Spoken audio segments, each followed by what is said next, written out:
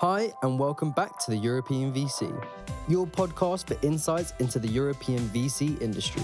If you love our show, do drop us a review, share it with your friends, and join our Slack community at theeuropeanvc.com/community. Today, we're happy to welcome you to Enis Hulli, General Partner of 500 Istanbul. Enis has founded and manages the best performing fund in the 500 Global Fund family. Today, we're diving deep with Enis on his experience founding a 500 fund, how he has grown it from 10 to 50 million euros, and exactly what Enis believes is his secret behind his fund's stellar performance. We're of course also getting into Enis's views on the potential on the Turkish and Central and Eastern European ecosystems and his super intense approach to deal sourcing. An approach so intense, we've also invited Enis for live Q&A on the topic of deal sourcing, scheduled for the 6th of April. You can sign up for it on theeuropeanvc.com/events. And don't forget, if you would like to suggest topics or guests for future episodes, join our community and help make the best pod for everything European VC. And if you are about to raise a fund or an international round,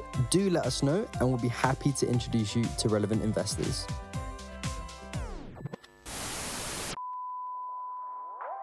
Do you get cold inbound deal flow that you'd wish you could help but can't invest in? You might consider directing them to the European VC's newly launched self-paced fundraise acceleration program and community. It's tailor-made for founders about to raise their pre-seed or seed round and gives them a clear 10-step process to go from wanting to raise to ready to raise. It's community-centered, giving them access to mentors and fellow founders to spar with around their process, plans, and pains. Stop sending founders on their way with an empty referral to another VC firm or angel group. Send them to a community and resource that will actually help them go from mindless cold outreaches to a deliberate fundraising plan that will actually work. Send them to theeuropeanvc.com/raise.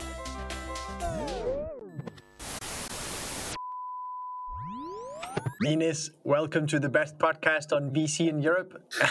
That's because Enis has his own podcast called CC Podcast. So Enis, welcome. Well, thanks for having me. My podcast is a big hit. There are a couple dozen people listening to it, which is not that great. I think it has something to do with the name. I think the name doesn't make sense. The best name for a European VC-focused podcast seems to be taken. So Yeah. sorry for that. Now, but maybe let's start just a second talking about your podcast. Why are you doing it and what are you getting out of it as a VC? I started a podcast about 2 years ago, and the basic idea I had in my mind was that a lot of the online content about entrepreneurship and venture capital is really Americanized. And what I mean by Americanized is American success stories, American venture funds, investment theses that only rely on the American market, but the rest of the world is different. An entrepreneur from Romania has much more to learn from an entrepreneur from Turkey than an entrepreneur from the US, given that they feel they have the same disadvantages, they have the same lack of access to capital, etc. So that's why I started a podcast to bridge these different ecosystems around Central Eastern Europe and Turkey and share these entrepreneurial and venture capital investor stories so that there's more coherence between them. And so far over the past 2 years, I guess we recorded about 80 episodes. No one seems to like them. No one seems to listen to them. But I'm still doing it because I think it's a good way for me to meet new people. So now I think that the biggest advantage that I get from it is meeting new people, not people listening to it. That's how we met you, Enis. So Exactly. You're one of 500 startups local funds, whatever that means. We'll deep dive into that. And I've heard a little bird told me that you're one of the best performing ones. So that's really interesting. So maybe let's start with the basics, which is your route into venture and the raising of this fund. I started doing angel investing back in 2014, 2015. And the basic idea that I had back then was that there are a lot of entrepreneurs in Turkey who are trying to go to the US, go to these top tier accelerators like Y Combinator, 500 Startups, or Techstars, but they can't even find the first 25 or 50K ticket to be able to do that. So we formed an angel network around it. Given that we didn't have that much money, our ticket sizes were 25K to 50K, and the angel network was called First Seed. That's when I met with 500 Startups. Back then, 500 was trying to expand globally, roll out these different funds in places like Mexico, Canada, Southeast Asia, Japan, Korea, etc. And they were thinking of Turkey as well. So back then, the management team came to Startup Istanbul, which used to be the biggest startup conference here in Istanbul. They came here in 2015. I met with them and they gave me a scholarship to their program in Stanford, a program called Venture Capital Unlocked, which only deep dives into VC investment thesis, how to govern compliance, back office stuff that a VC does, etc. So I spent a couple of weeks in San Francisco at the Stanford program and at the 500 Startups offices. Back then, the Middle Eastern fund was just getting set up, but the investment thesis for Middle East is way different than the one for Turkey. In Middle East, you mostly invest into proven business models executed locally from Middle Eastern founders. Not the case for Turkey. For Turkey, that phase has passed by far. I mean, we had the local e-commerce giants, local grocery delivery, local payment networks, etc. So investment thesis should more rely on exporting technology rather than focusing on the local market, which is why we carved out Turkey from the Middle East, coupled it with Central Eastern Europe, where investment thesis would be similar, although the market outlooks are different. Theses are similar. So that's how I went with 500 Startups, and they introduced me to my partner, Rina. We started fundraising probably Q2 2016. It took us 3-4 months, and then midsummer 2016 we raised our first fund. That's quick. It's small. When you make things small, they're quick. So the first close for the fund was only like 5.5 million. And then we got it up to 10 million by the final close, but that was it, right? So when your goal is there, it becomes quick. Many would say that that's too small. What's your thought around that? It's much easier to do good returns on a small fund. So it's an advantage to start small. Secondly, using the 500 Startups framework that they gave us back in the day, it was easy for us to jumpstart up our operations. I mean, we already had all the legal frameworks, regulatory frameworks ready. And that's a steep learning curve there for a new emerging fund manager. Plus, it's too costly. But once you get all of that from 500, it becomes much, much, much easier to start your fund. First fund, 10 million. Where are we today in that story? Sure. So 10 million fund, we deployed about a bit more than $8 million into 40 companies. Out of those 40 companies, we have one unicorn, one soonicorn. Hopefully they're going to announce that they became a unicorn soon. And then 5 companies that are valued above 100 million. And given that our entry valuations in median was $3 million, we were able to generate great returns in Fund 1, both in terms of net TVPI and also net IRR and some DPR. We had 4 early exits in the first 4 years. So we started the second fund beginning of this year. We did first close. It's a 50 million euro vehicle, again, focusing on Central Eastern Europe and Turkey. What is your guys' secret sauce? What has allowed you to have that performance so far? And what has allowed you to go from a first 10 million euro fund to now a second 50 million euro fund, which many wouldn't anymore say that it's too small. Yeah, it's not too small anymore, but there's a lot of market inflation, right? I mean, if we are doing great returns, I think half of that success is ours, but the other half is the fact that there's been a market inflation, definitely on every level, by the way. When you look into our fund, we have 3 different investment categories. One of them, first category, are companies where we find in Turkey. We invest at very low, very opportunistic valuations, and then we help them grow, mostly to more mature technology markets like Europe or the US. There, we're doing a great price arbitrage. There, you can do great paper returns in the next 6 to 12 months. And if you can do enough paper returns in 6 to 12 months in a large enough of a portfolio, hopefully those paper returns are going to get realized soon. So I think that was the initial multiple that we were able to get out of a portfolio of 40 companies. The second type of companies are companies that try to become more regional. So not every company has to go to Western Europe or the US, especially if they're more starting in more competitive, mature, boring, as to say, markets. Then they have to execute locally, get to good revenue figures, have enough of a team, get some resources from capital perspective, and then expand to countries similar to Turkey.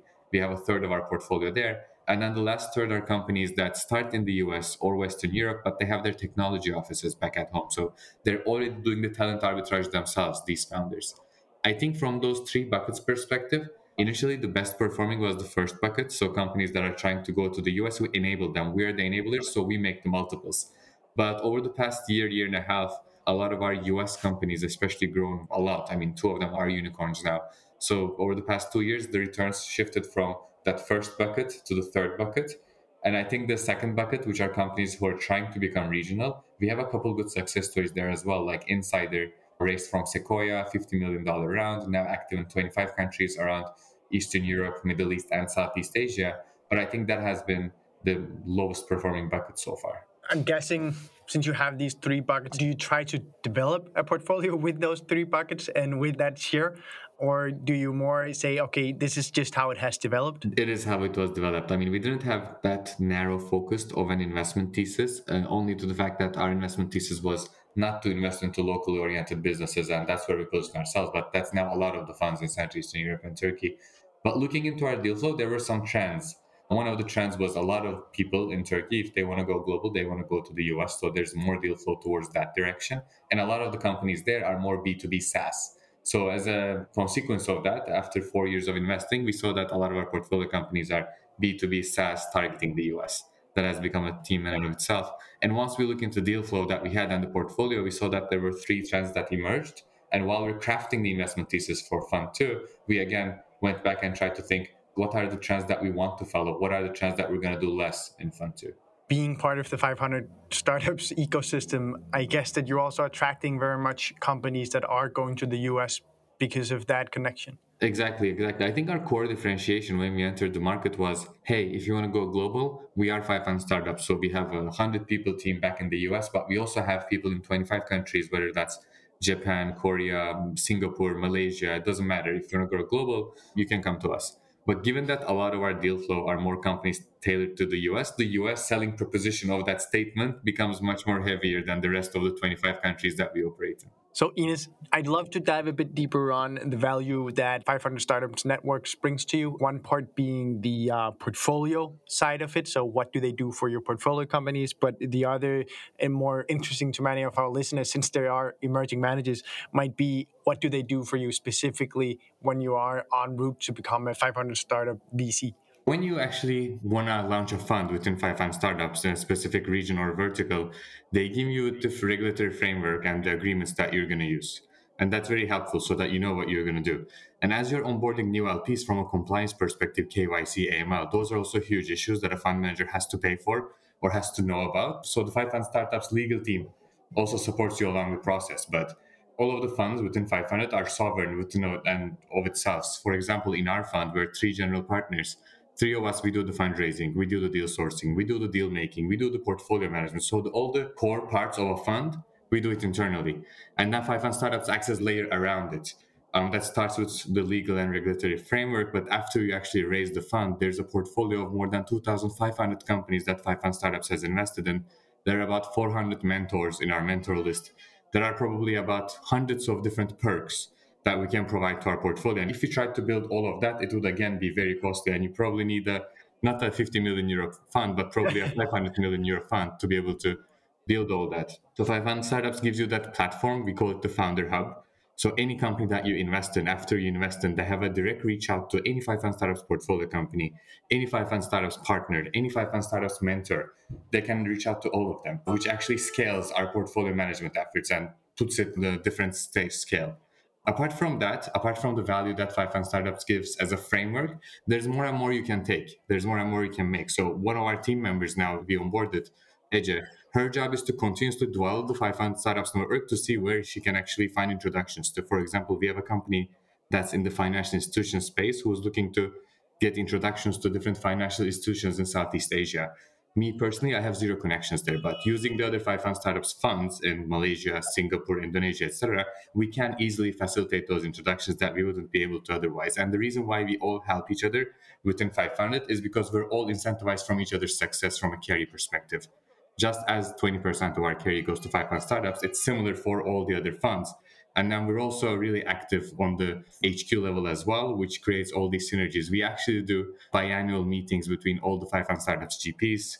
Pre-COVID, we did one in London, then we did one virtual. Now we're doing one again at the end of the year, which I think connects us even more within 500. And how about with the raising process, LPs and so on? Are they an assistance there as well, or is that entirely on the GP team? GPs do most of the fundraising, but I think we leverage the 500 Startups brand. I mean, hearing that we are a 500 Startups fund, for better or worse, investors think that their downside is protected. Again, they're not protected at all. This fund can easily do 0x. Let me be clear on that. But it creates that perception that their downside is limited compared to all the other funds, which is a great help. We have one conference every year called Pre-Money. The next couple of days are the annual LP conferences within 500. So there you get to meet with all the 500 startups investors, whether they're from Korea, Middle East, or Mexico. And you see a lot of these fund of funds who want to invest into emerging markets, or a lot of corporates from different parts of the world, like Korea, like Mexico, who want to invest into other emerging markets within their own category.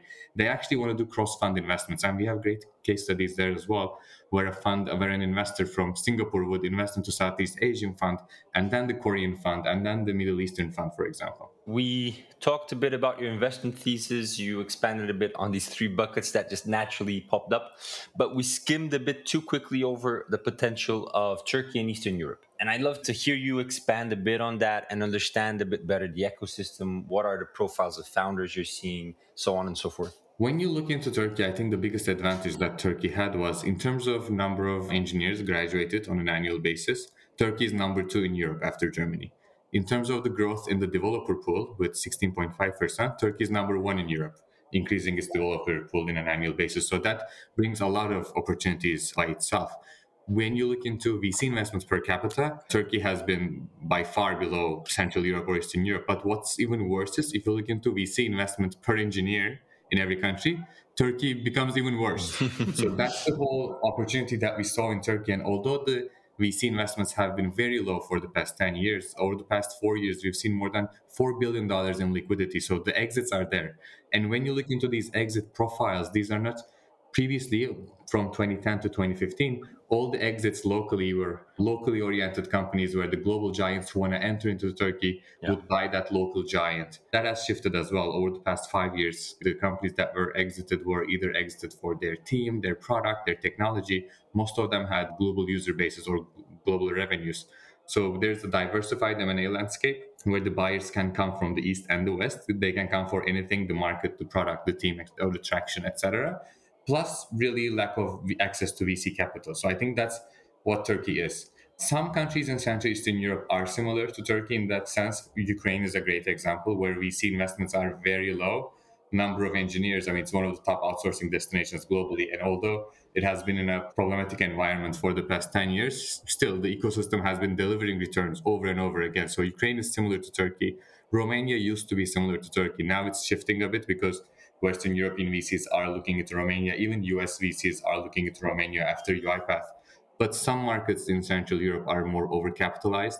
Poland is a good example of that, where there are dozens of VC funds for the past 5, 8 years, thanks to the government's program. Or Hungary is a good example of that. So, what I'm trying to say is, I think from a talent perspective, you see great engineering talent throughout Central Eastern Europe and Turkey.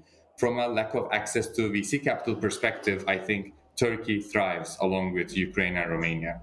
Considering this talent pool, two questions. Are you seeing this talent pool gravitating towards specific verticals and spaces? What are your thoughts around that? And then, secondly, considering that talent pool, which verticals and spaces are you particularly excited about? And is there a match there or is there a mismatch there? There are some large companies where we call them the Renaissance companies that became the first unicorns or the first big tech giants within a country. And then with a multiplier effect, it actually spins off more companies within themselves.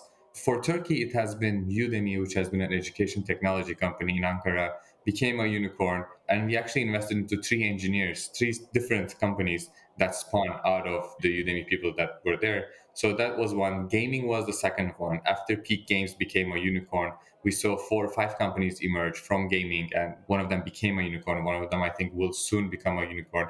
So I think these verticals that the talent has been focused on, they weren't focused on that up until they graduate. But after they graduate, instead of working at a local bank, they go for a gaming company. So they start a gaming company themselves. Gaming has been a big trend like that. And then the second would be B2B SaaS.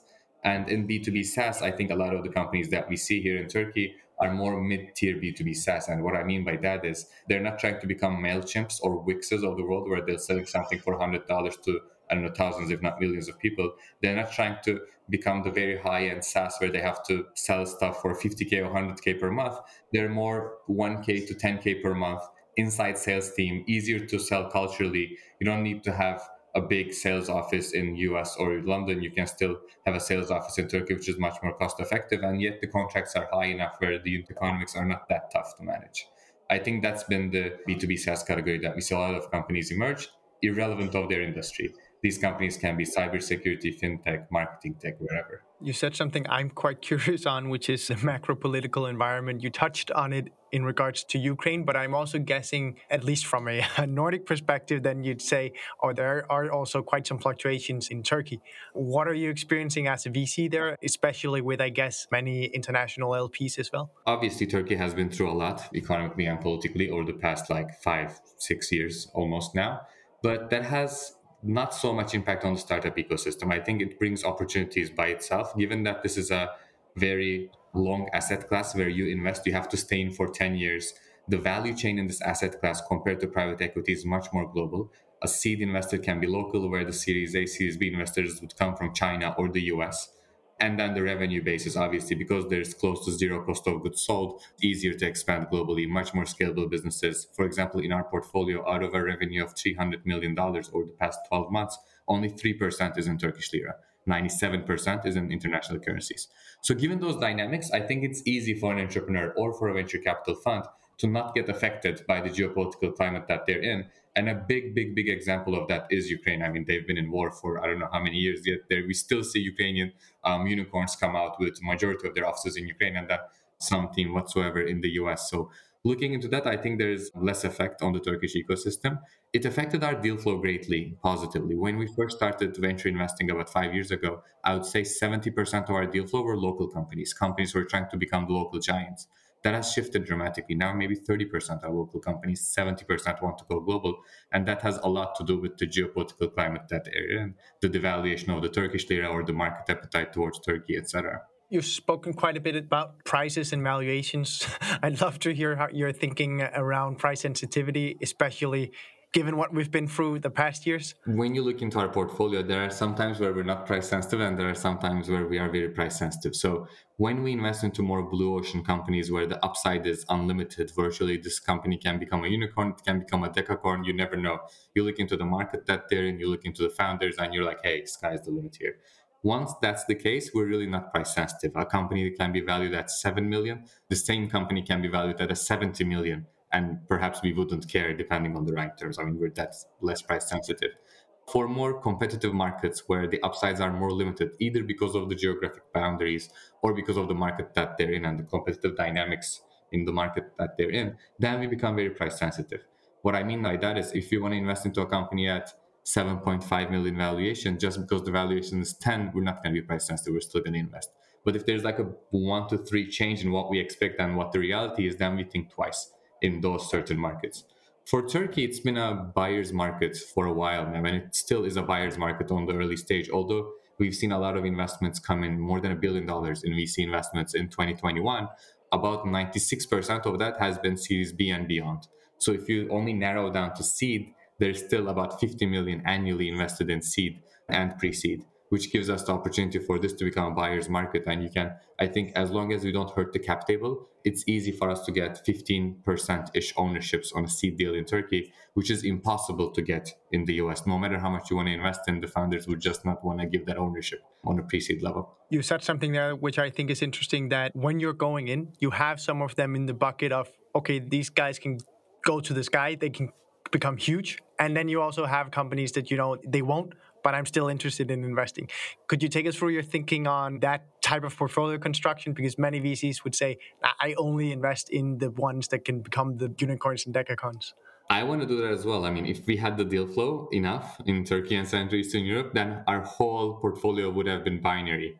It would have been more like this company would either become a unicorn or go bust in the next 6 months. And I'm not afraid. I mean, I think from a risk appetite perspective, our fund, 500 Istanbul, what separates us from the rest of the Turkish funds at least is we have the risk appetite. I mean, we can easily invest bigger tickets at pre-seed level without seeing any traction whatsoever. And there's a big chance that the company is going to go bust in the next 6 to 12 months, and we're okay to take that risk.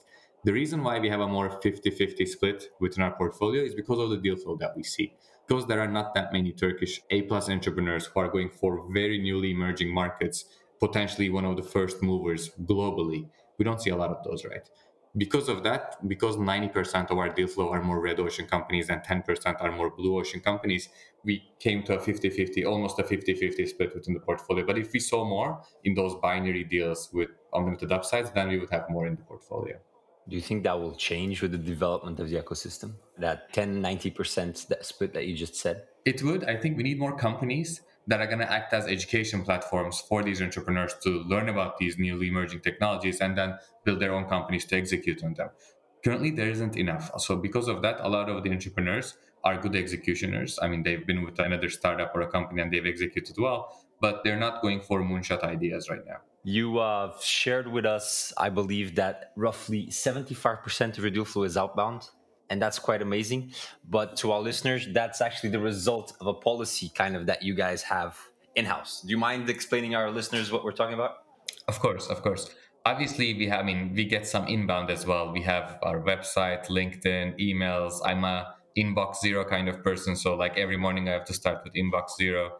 Because of that, we get a lot of inbound, obviously. But when you look into the total number of companies that we've screened and the total number in 2021, so the first 8 months or the past 8 months has been about 4,000. When you're screening 4,000 companies, a lot of them, most of them are going to be outbound. And when you look into the companies that we've actually done deep dives to, and the number there is about 35. We've done 35 deep dives. And what I mean by a deep dive is we meet with a number of customers if they have any. We meet with the whole team. We do a detailed analysis into the market and the competitive landscape. And we do at least 2-3 expert calls within the matter with the company, us, and the expert present. So we had about 35 of those. Almost all of them have been outbound.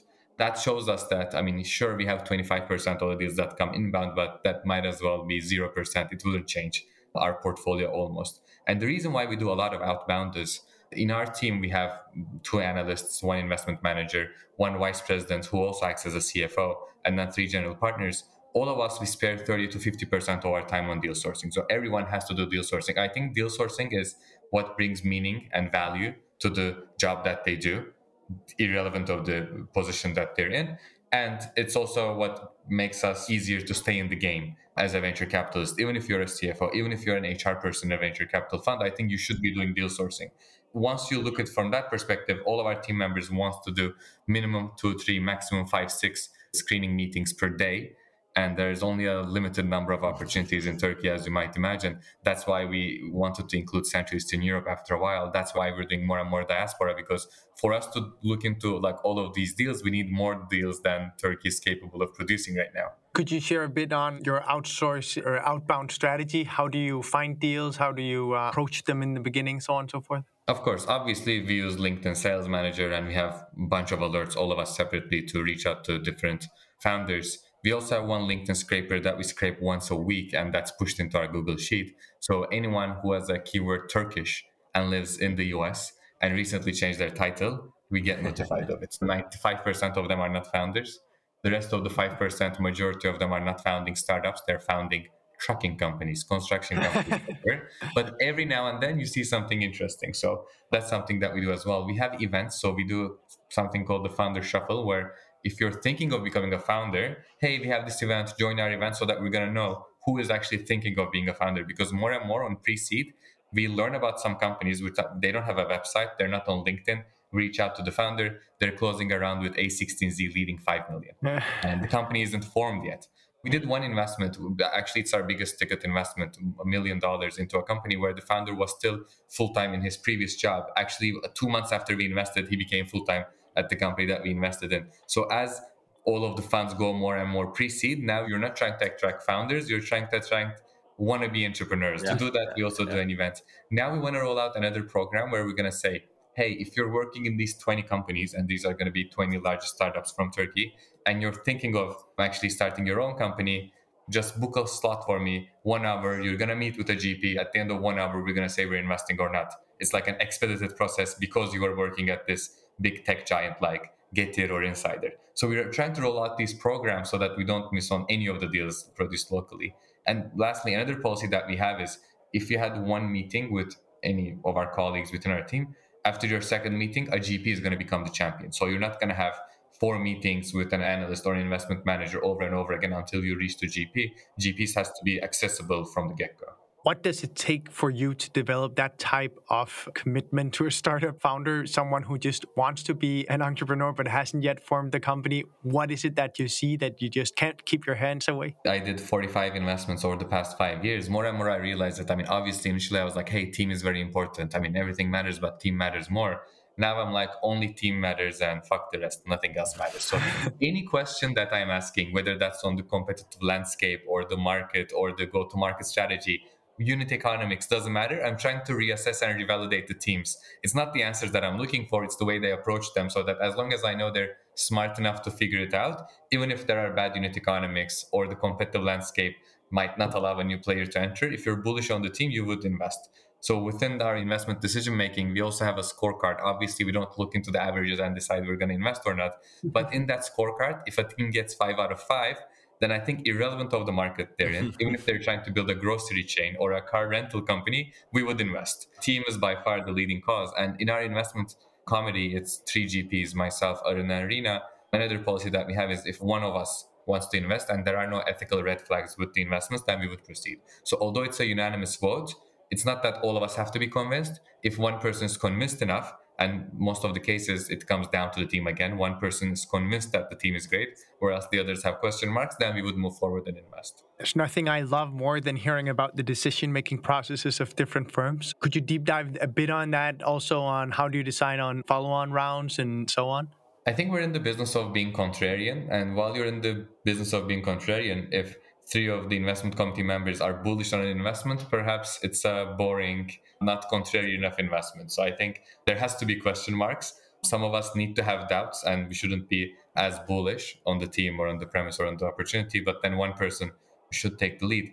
Not the case in follow-ons. While we're doing follow-on investments, since we're doing more on a Series A level and the ticket sizes are larger, I mean, we can go all the way up to 4 million in our follow-on tickets. We need to see more execution. I mean, we need to make sure that all of the quarterly reports that we get from the company, there is momentum and this is a rocket ship that's growing and we put our capital in. So while we're doing follow-on, we try to act as a Series A fund and see momentum and growth and business metrics, and then we invest. But not the case on seed. I think on seed, you're just planting seeds, right? You're planting seeds into teams who are hopefully going to perform over the next 18 to 24 months. And then once you realize that this is a rocket ship, that's when you preempt and double down. Yeah, that was actually my follow-up question there on follow-on rounds. Do you see yourself more preempting and saying, now we're doing this before A16C can get in? Or do you say more, we try and see if we can get validation from one of the big companies and then we follow on? What's your thinking? Where do you lean? Positive market signals matter in some of the companies, especially the ones that are in places like the UK or the US. We want to see positive market signals from other VCs. But for places like Eastern Europe and Turkey, since there are not that many funds, we're not looking for positive signals. We want to preempt more. In our investment thesis, we're going to do 25 investments, about 500K each. Then 12 of them, we're going to do 2 million follow-ons. Within those 12, I think the split would be half and half, where 6 of them we're going to lead again. We're going to maximize our ownership, preempt around. And majority of these companies are going to be from Eastern Europe and Turkey. But the other 6, we're going to co-invest, and hopefully there's going to be another lead investor who's leading. And most of these companies are going to be companies that either moved to the US or were born in the US or UK, a more mature technology ecosystem. Our second follow-ons, we're going to have 6 tickets of 2 million each. I think all of those are just going to be us trying to keep up with our pro rata. Enis, it's time to start the ending segment of our episodes, which is a quick fire round that is quick answer questions, 30 to 60 seconds each. Are you ready? Let's do it. First question. In venture, what areas excite you the most that other people don't really feel excited about? And maybe these are the boring companies you talked about. I don't know. I mean, I think if I was a VC fund manager in the US, because a lot of the funds are more doing moonshot, high risk, high gain kind of investments, I might be going for the cockroaches, which is what we like to call them. I mean, these companies who are executing well on a not so sexy strategy. But given that we're in Eastern Europe and Turkey, a lot of the funds and investors have, I think, low risk appetites. They want to invest into businesses who have actually validated their business model and unit economics. So we're trying to counter position to that. One of the biggest learnings that I had over the past 5 years was that as a fund, only the outliers matter. So you have to take all of your shots on whether these companies can be outliers. And no one cares how many of your companies failed, as long as you can spin the narrative around it. And more we're trying to do like that. Second question. What's the most counterintuitive thing that you've learned since you founded 500 Istanbul? The most counterintuitive thing that I learned was initially with Fund 1, we had a large portfolio, 40 companies. So all of our follow-on tickets were to retain our ownership. We tried to get in and retain our ownership in these great companies with really huge, great positive market signals. But more and more, when I look into other funds who actually led those deals in the companies that we invested on seed or pre-seed level, it's really important to build conviction on Series A as well and maximize the ownership. So with Fund 2, one thing that we're going to experiment is to stretch and become a Series A fund. A lot of seed funds don't say that. A lot of the seed funds say that they reserve follow-on capital to participate in future rounds and keep their ownership. I think when you look into our Fund 2 now, about half of the fund is us trying to act as a Series A fund. And that's been a learning over the past 4 years when I look into different Series A co-investors that we had in our top performer portfolio companies. Final question, which is what can we expect in the future from Enis and 500 Istanbul? So I think we're going to roll out different funds and products. And by funds, I don't only mean venture capital funds. We have to have a venture debt fund as well. There's a huge appetite both from investors and also entrepreneurs for venture debt in Eastern Europe and Turkey. And it wouldn't just stay there. We're probably going to start having funds who are going to go public in the Turkish market. I think this asset class has to get more productized and more flexible. Currently, it's very rigid, where VC funds are 10, 12, 15 years, whatever. If you invest, you have to stay for 15 years. And on the entrepreneur side, you have to sell equity. And then you have a partner with you for the next 5 to 7 years, which means you have to start thinking of selling your company in the next 5 to 7 years. That's very rigid and I don't like it. So I think revenue share funds, venture debt, public funds who are going to be much more easier to get liquid on both sides of the equation. We're going to hopefully roll out all of those, starting with SPVs. So we're now experimenting with doing small 3 to 5 million SPVs into our best portfolio companies in Fund 1. And if we can nail it, and hopefully we will, we're going to continue doing that in Fund 2 as well. So I think VC asset class is getting productized and rolling out different asset products in the US, but not so much in Europe. Is that something you are seeing inside the 500 startup ecosystem that you're discussing a lot between GPs? Or is it something that's entirely born in Istanbul? No, definitely. So 500 Startups has done probably close to 10 SPVs in great unicorns, actually. For example, like Bukalapak or Smart HR out of Japan. 500 Startups is active in rolling out these SPVs, and we have a framework where we can roll out SPVs for very cheap. I mean, it's like 10K initial fee, and then yearly fees are indismissible almost. Having that regulatory framework and the structure ready, it only makes sense for us to invest more and more into our top performing companies. And when you calculate it mathematically, imagine we're a 50 million fund deploying 10 million annually, right? If we can actually do one SPV every quarter, which is about 5 million in size, that's double our fund size with close to zero management fees, which is great for the investors, and then 20% deal by deal carry, which is great for fund managers. Only your wins count. So I think it's a win-win on both sides. And 500 Startups has been experimenting with that in Japan, Southeast Asia, and the US. We're a bit late to the game, but we're trying to catch up. Yeah. Thank you so much for joining us, Enis. So happy to have you here on Europe's Best VC podcast. Thanks for having me, and I'll send you a screenshot of our number of listeners. You'll pity me and you'll start listening just to support us. I'm sure you've loved this episode with Enis, and to follow him and hear much more of his thinking, go to the CC podcast as well. Thank you for listening to this week's episode of the European VC, your podcast for insights into the European VC industry. If you love our show, do drop us a review, share it with your friends, and join our Slack community at theeuropeanvc.com/community. And don't forget, if you would like to suggest topics or guests for future episodes, join our community and help make the best pod for everything European VC. And if you're about to raise a fund or an international round, do let us know and we'll be happy to introduce you to relevant investors.